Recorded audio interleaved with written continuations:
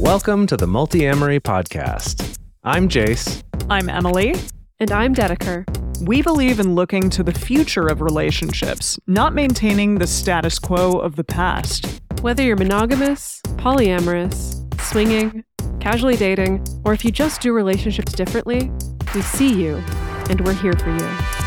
Songs I know I did, forcing me to form myself to fit. Hello, Multiamory listeners. This week, we are featuring an interview that I did on the podcast Initiated Survivor, hosted by Kelsey Harper.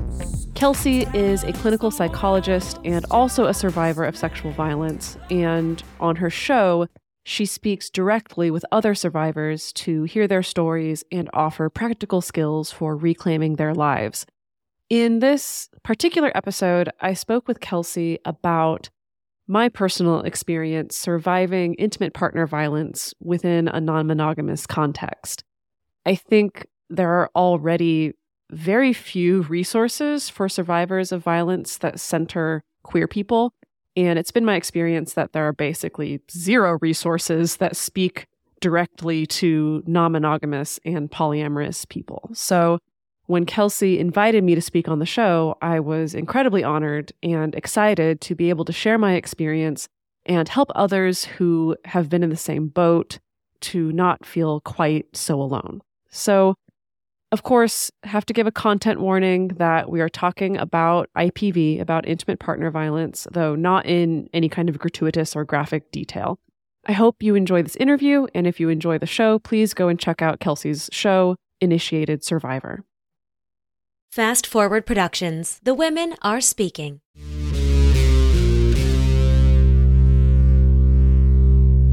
Welcome to Initiated Survivor, where we connect to our fierce as fuck community of survivors and badassery ensues. I'm Kelsey Harper. I'm a clinical psychologist and survivor, and I love to bring us together to share our stories as well as practical tips to recover and reclaim our lives. As a community, we have truly formidable power to change our world, so thank you so much for being here. Here, we discuss topics relevant to survivors of gender-based violence. Some of these discussions may be triggering and contain adult content. Please be mindful of your needs throughout.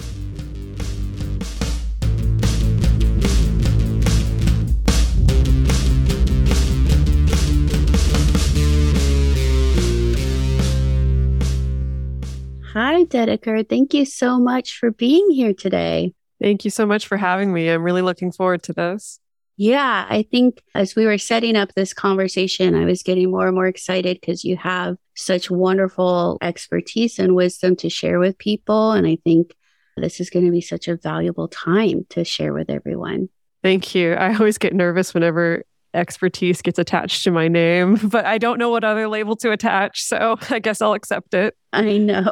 It is weird. It does feel like it's potential pressure. So I speak Japanese conversationally. I have conversational fluency, probably not professional fluency, but there is a word in Japanese called monoshiri, which literally translates to just like, you know, a thing. And it's kind of like a good, I think, in-between description. Yeah, that's how I like to think about it. I know some things, maybe not all the things, but some things. Nice. Oh, that's really cool. I know some things. Okay, so you know some things. I know some things, as it turns out. After this, we'll all know some things, possibly. Well, so can you share a little bit with us about your story? Yes. So the most important context for people to have behind my story is that for the past 10 or 11 years or so, I've been practicing what the researchers label as consensual non-monogamy, also sometimes called ethical non-monogamy. My particular flavor of it is sometimes called polyamory. Now, I don't know how much I need to explain polyamory. What I have seen over the course of the past decade is that it's become much more mainstream. It's become a term that people are much more familiar with versus a decade ago. So that's been good. But just to give a broad strokes explanation to people, what that means for me is it means I have multiple romantic partners at once, fully out in the open, fully consensually, getting consent for this from everyone involved. There's no cloak and dagger kind of cheating or lying or dishonesty. It's just having multiple romantic and sexual partners all out in the open. This is something that I've been practicing for a very, very long time, sometimes to the extent where I forget how jarring it is to some people to think about that paradigm or think about that framework. But like I said, I am really glad to see that there's just so many more resources and more communities out there embracing this and being much more open about this. So I have been out of the closet, essentially, for several years now. I have written a book on the subject. I have an ongoing podcast about the subject. Like, it's very much part of my persona, both my personal identity and professional identity. And then life threw me a huge curveball a few years back in 2016 or so, when I found myself in a relationship where things turned physically abusive. Let me try to think about exactly how many details I want to give here. Basically, long story short, I was going through a period of time where I was kind of trying on the whole digital nomad thing. So my work was remote, so I was hopping around a bunch of different countries, staying a month here, a month there. I had two partners at the time who both lived back in the States. And I met someone on my travels. A few months later, after my travels, I decided to go stay with this person for a little while. And again, long story short, without wanting to go into all the super nitty gritty, like, the relationship took a turn for the worse. It ended up becoming physically abusive. And I was in a position at the time, I was in the middle of editing my book. I didn't have a lot of money. I was pretty much underemployed. I was in another country where I didn't really know the language. I didn't really have any social ties or any support network, where, the first incident of abuse happened. And I just, it was like the rug was pulled out from underneath me. I had no idea what to do. I think that it was one of those things where, like, I think so many people would attest to, you hear about domestic violence or intimate partner violence as an abstract. And if you've never had a touch point to it, it's so easy to think, oh, well, if I was in that situation, this is exactly what I would do. Oh, well, I wouldn't tolerate that. Or, oh, I would leave way before it got to that point. And I thought for sure I was that person. I'd already been in some bad relationships and toxic relationships, unhealthy relationships. I was someone who was training as a coach. I was working with people in their relationships. So I very much saw myself as, I know things about relationships. And so clearly ending up in a situation that's abusive, like, that's not going to happen to me. I can recognize that from a mile away. And then it happened. And I'm struggling to find the words to describe it, but it just, like, completely threw me for a loop. Like, it was already, my worldview and paradigm did not account for this happening to me in my life. And therefore, I didn't even know what to do. I didn't even know how to understand it, how to process it, how to talk about it, and I was also really, really scared to leave this relationship, to move out of the place where I was staying. There was, like, so much fear. I think so many of the typical things that so many survivors go through. And so I think, looking back on that, that's the thing that's always sometimes surprising, but also sometimes not surprising to me, just the sudden state of intense cognitive dissonance that occurred within me of, this horrible thing has happened. It's continuing to happen, but I'm still here. But I know it's not okay for this thing to be happening, but I also am too scared to leave. And I don't think I can tell anybody, because the minute I tell someone, I think my life is just going to explode. And so I was just paralyzed. I was just absolutely paralyzed. And I think that's something that people who have not been in that situation can't quite relate to or understand, just the intense paralysis that can occur. For me, I was fortunate enough that I was still in the relationship. I left to go back to the States. And when I left to go back to the States, there was a little bit of a turning point within me, which, again, I didn't even realize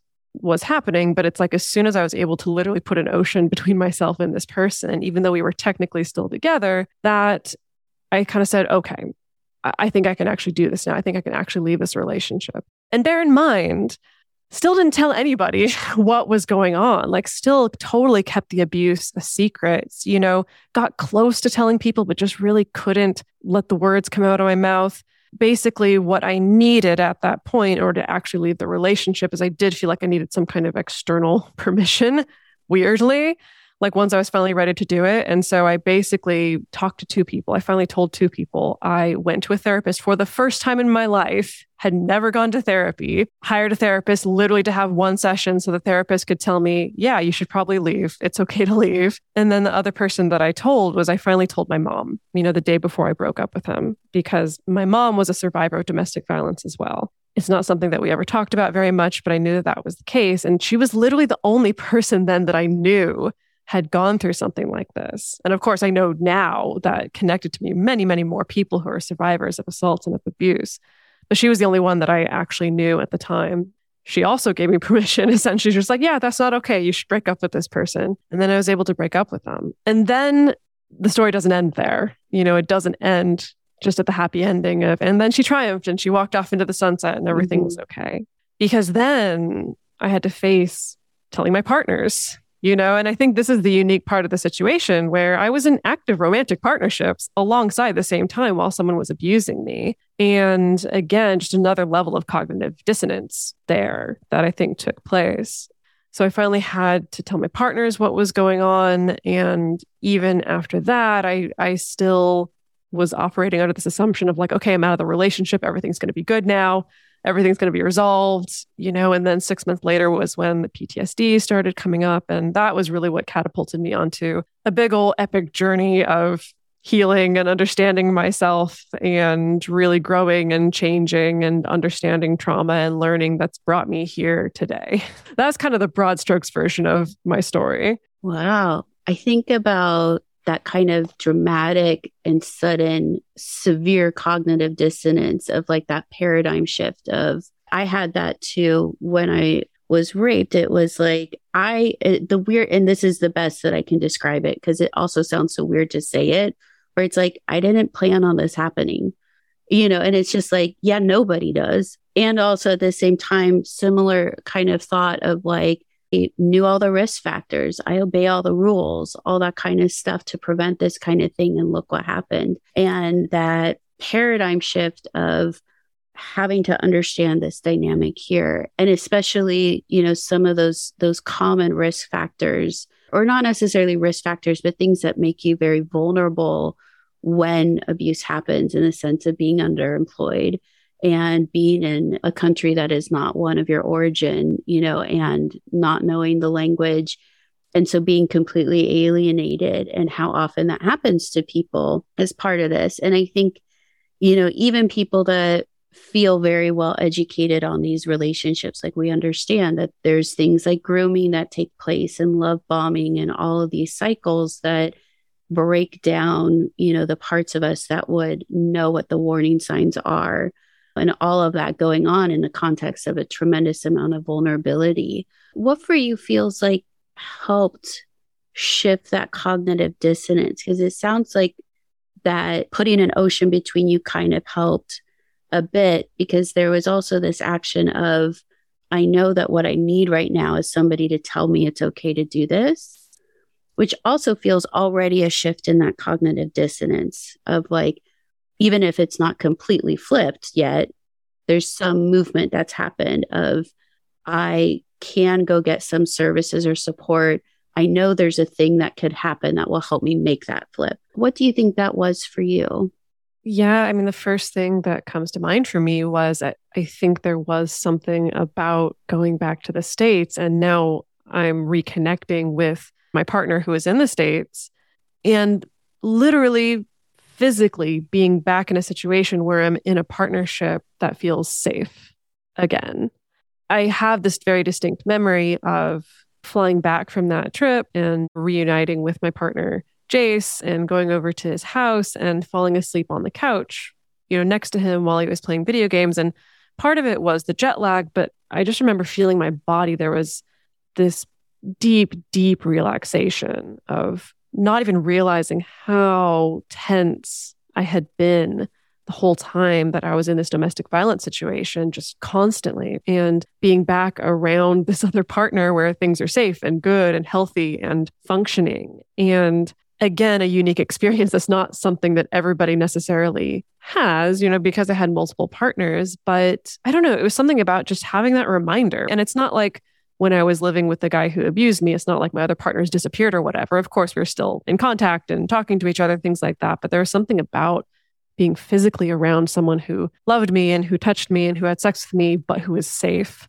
who I wasn't constantly afraid was going to hurt me or say something hurtful or things like that. That did really, really shift that. I do think having those embodied experiences of safety and security can get the message through so much faster than just having that told to your face or just reading it in a book. I wanted to add to what you're saying about, these things that make us vulnerable and these images that we create around what we think we can expect when it comes to abuse or assault or things like that. I know very much a factor in my case was my former partner, the one that perpetuated the abuse, did not fit the image in my mind of what an abuser looks like and acts like and sounds like. I think this is probably because of pop culture, because of movies and TV, but I think the low-hanging fruit image of a quote unquote wife beater is he's probably literally wearing a wife beater and maybe poor, maybe drunk, maybe addicted to drugs, maybe just like really, really mentally unstable. My partner wasn't any of those things.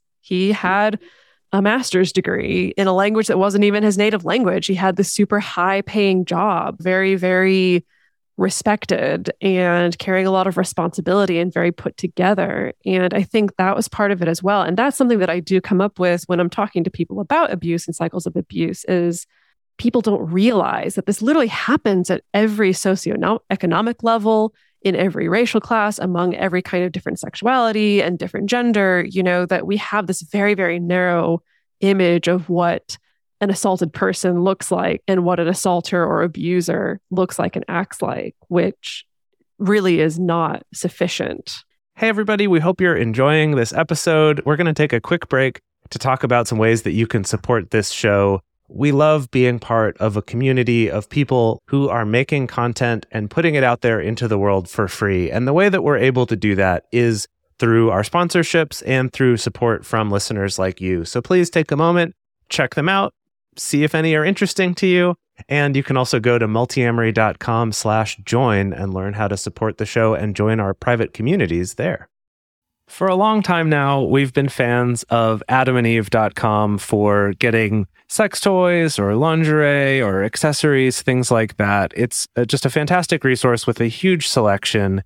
And now, not only do we have a fantastic offer, but we also have a promo code that will work on adammail.com and evestoys.com, which are their sites specifically for LGBTQ audiences. And our code is fantastic. It's 50% off of almost any item in the store and free discreet shipping when you use our code MULTI. Yes, we love adamandeve.com and have for years. They are our oldest and longest sponsor, and they just keep on giving great gifts to us and to our listeners.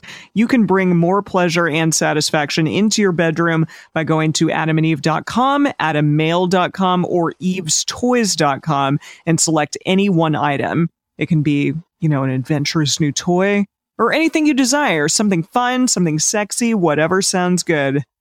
So just enter offer code MULTI at checkout and you'll get 50% off almost any item plus free shipping. That's MULTI, M-U-L-T-I, at adamandeve.com, adammail.com, or evestoys.com. This is an exclusive offer that is specific to this podcast, and it's better than any offer that is currently available on their site. So again, use code MULTI to get you not just the 50% discount, but also the 100% free shipping. Code MULTI. Yeah, it's like how rape culture really thrives on perpetuating this idea and imagery that also perpetuates the idea that rapists are this kind of outlier creature. They're hiding in the bushes, they're strangers, they're these psychopathologically, minded people that are just like these just complete outliers in society and culture.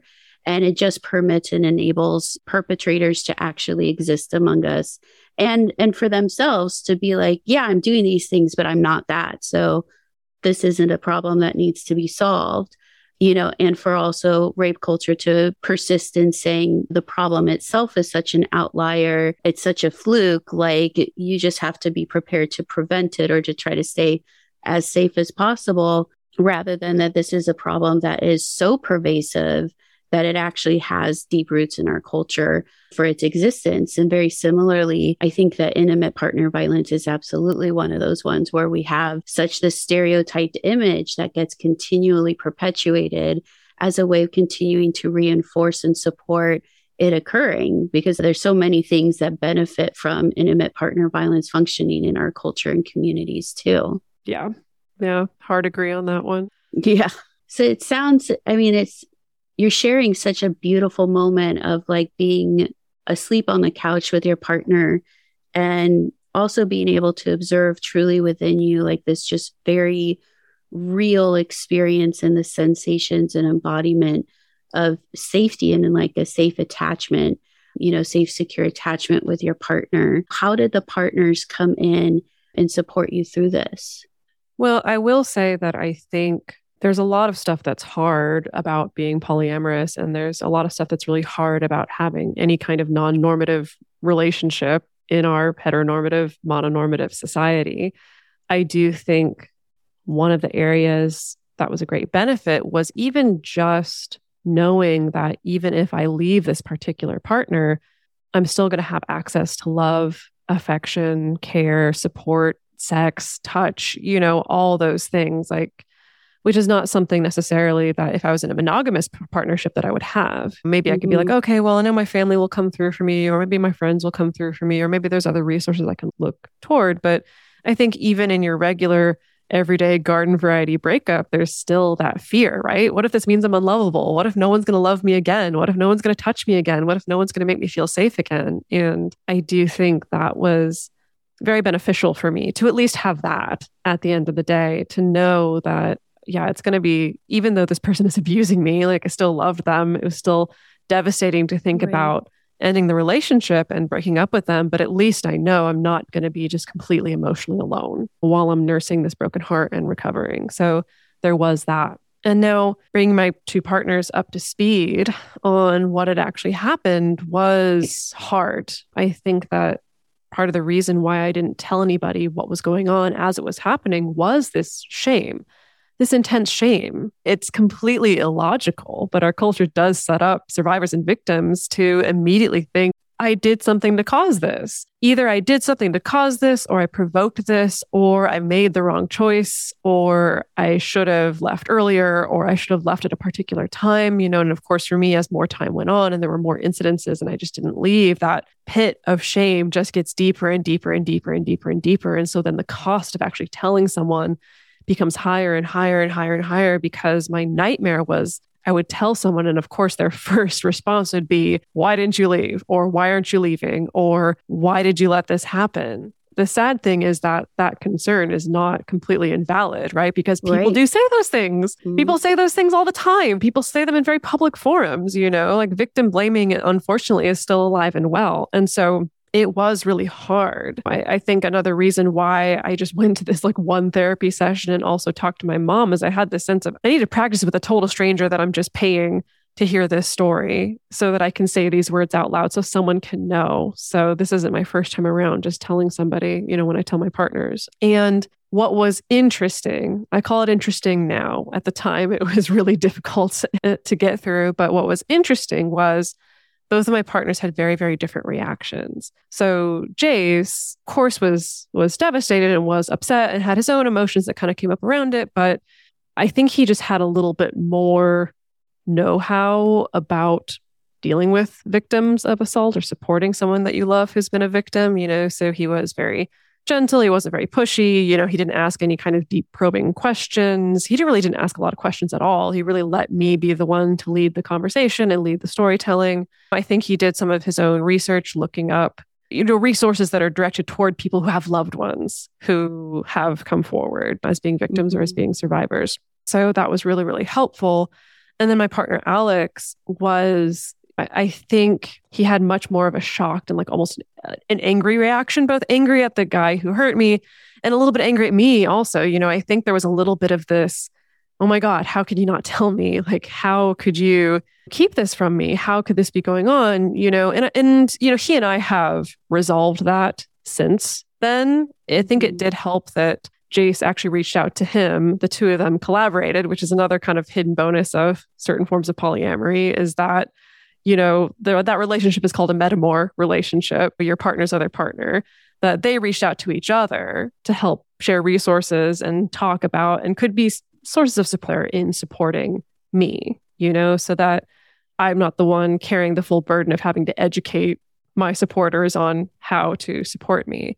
And basically, after he and Jace kind of connected on that, like Alex's response completely changed overnight. I think he kind of realized like, okay, I need to go about this a much different way. I need to handle my own angry emotions in a different way. And I'm happy to say that, Alex and I have since talked about that and unpacked that. We've resolved that essentially. But yeah, that was also something I was like, there's no one who's teaching about this. Like there's no textbook that's talking about that necessarily. I do think that probably a lot of survivors learn that there's such a wide variety of responses from people in your life. But I really had no idea what to expect. I was only expecting the worst. In many ways to try to prepare for it and to stay safe, and especially that shame informing that, and I think it was raising a lot of the alarms for me of how we talk about that. Like one of the signs that somebody might be in an abusive relationship is that they're getting isolated from their peers, which is definitely, it is true that they have partners that will do that, sometimes in very direct or indirect ways of why do you hang out with those people can be a very indirect way. And I think what you're bringing up also is how our culture of victim blaming also served to isolate and to alienate you from the community, and how potentially harmful and was very harmful, and how that is so harmful for so many people, that there is this dynamic of the relationship and the violence that's perpetrated in the relationship isn't actually just in the relationship. There is violence perpetrated by our culture and how we interact with issues around violence and partnerships, and specifically gender-based violence. And I think that's such a valuable thing to show too, that especially for people out there that are feeling like, I do feel extremely isolated and alienated, but that wasn't necessarily just the partner who did that. And the shame and guilt that might come up around that too, because we kind of just eliminate the whole culture community topic from the topic when we discuss these kinds of things.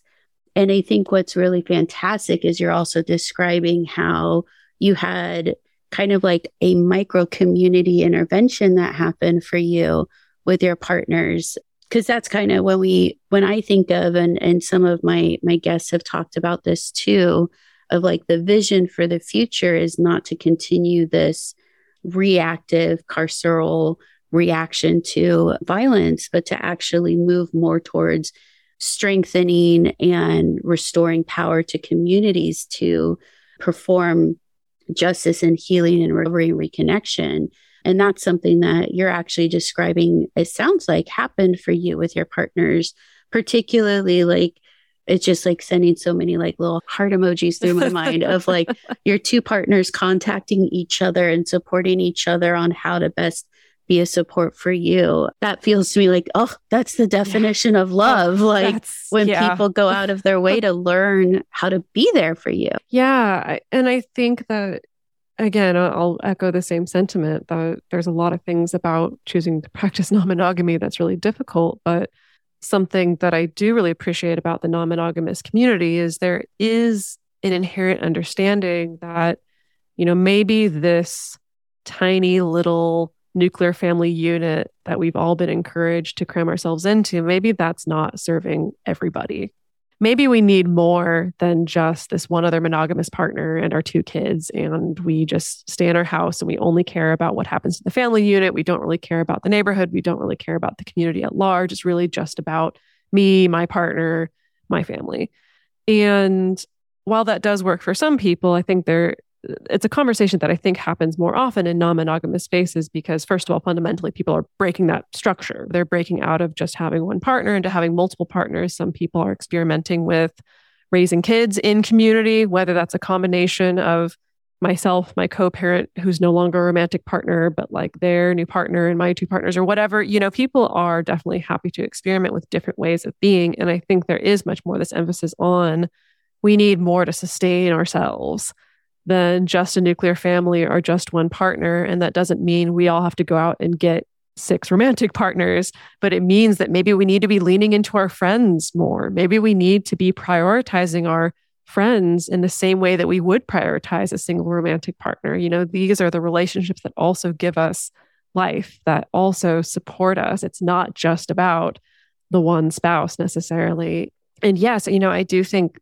the moments that for me too have just warmed my heart the most have been those scenarios where it's not just having multiple partners coming together, but like my two partners collaborating with my best friend or playing video games with an ex-partner of mine. And it's not like weird or awkward, or me connecting with my partner's other partner and being able to support them in particular ways. That it does seem like this way of living and relating, at least in my experience, opens up more of those channels and more of that willingness to say, the way that we've kind of been taught to relate and create these tiny, tiny, tiny, tiny little nuclear micro communities, maybe we can break that a little bit and reach out for more of our needs. Yeah. I know for me, the experience is like with connecting with relationships that felt like community building, of like almost feeling like kind of getting woven in. Like it feels like I'm now a part of like either this greater fabric, for a metaphor, or like a stray that's getting kind of taken into the pack in a way. How healing that is, like how devastating isolation feels. And sometimes that isolation, like we're surrounded by people and we can even intellectually understand that people know or get what's going on. Because I know for me, it was like, I know this is a thing. I know that there are other survivors. I know that this world exists. And it's like, I literally cannot feel or find a way to connect in, and how devastating that feels. And then to be connected in community, and not just as part of like people understand me and they're here for me and they're supporting me, but kind of like how you describe that there's so many modes of functioning. The way that we also contribute to the community also helps us feel woven in and purposeful and deliberate. And I know that was a huge part for me that felt like it turned the corner on recovery, of like coming from a place of I'm just surviving. I'm literally getting through day to day to like, okay, actually I'm rebuilding and I'm becoming someone new in this new world that I live in. And how powerful being woven in such a purposeful way was for that. Yeah. I mean, even just the power of your body and your nervous system being okay to connect with other human beings again, because when another human being has done maybe the most painful, terrifying, awful thing that you've ever experienced up to that point, I think there is the natural wanting to turn inward and to isolate and to shut down. Being able to be back in that mode again of connecting to other people and being able to be vulnerable again and open yourself up to other people, that can be so, so transformational for sure. Absolutely. Thank you so much. Thank you all for joining us in this episode and connecting with our badass community. Thank you to Sam Valentine and her awesome team at Fast Forward Productions for producing, editing, publishing, and all around making this podcast possible. If you found something in this episode that resonated with you, please rate and review on your favorite podcast platform. This quick but meaningful action supports the show and helps make us more visible to other survivors and allies who might be looking for support and connection. I love connecting with listeners, survivors, and allies, so if you found something in this episode useful or interesting, please screenshot the episode and share it on your stories and tag me at Initiated Survivor. An important and final note, while I am a clinical psychologist, this episode and podcast is not a replacement for mental health care. This podcast is for entertainment purposes only. Neither the host nor the guests are rendering mental health or other professional advice, and this podcast does not constitute an established professional relationship. If you are looking for mental health care or professional help, please seek it out. We have some links in the show notes that may assist with this, or you can contact your insurance carrier for a referral.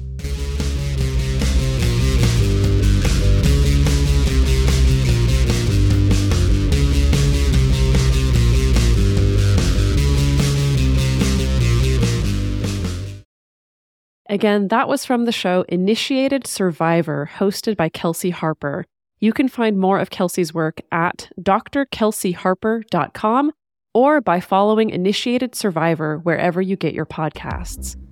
The best place to share your thoughts with other listeners on this episode is in the episode discussion channel in our Discord server, or you can post about it in our private Facebook group. You can get access to these groups and join our exclusive community by going to multiamory.com/join. In addition, you can share with us publicly on Twitter, Facebook, Instagram, or TikTok. Multiamory is created and produced by Jace Lindgren, Emily Matlack, and me, Dedeker Winston. Our production assistants are Rachel Shennework and Carson Collins. Our theme song is Forms I Know I Did by Josh and Anand from the Fractal Cave EP. The full transcript is available on this episode's page on multiamory.com.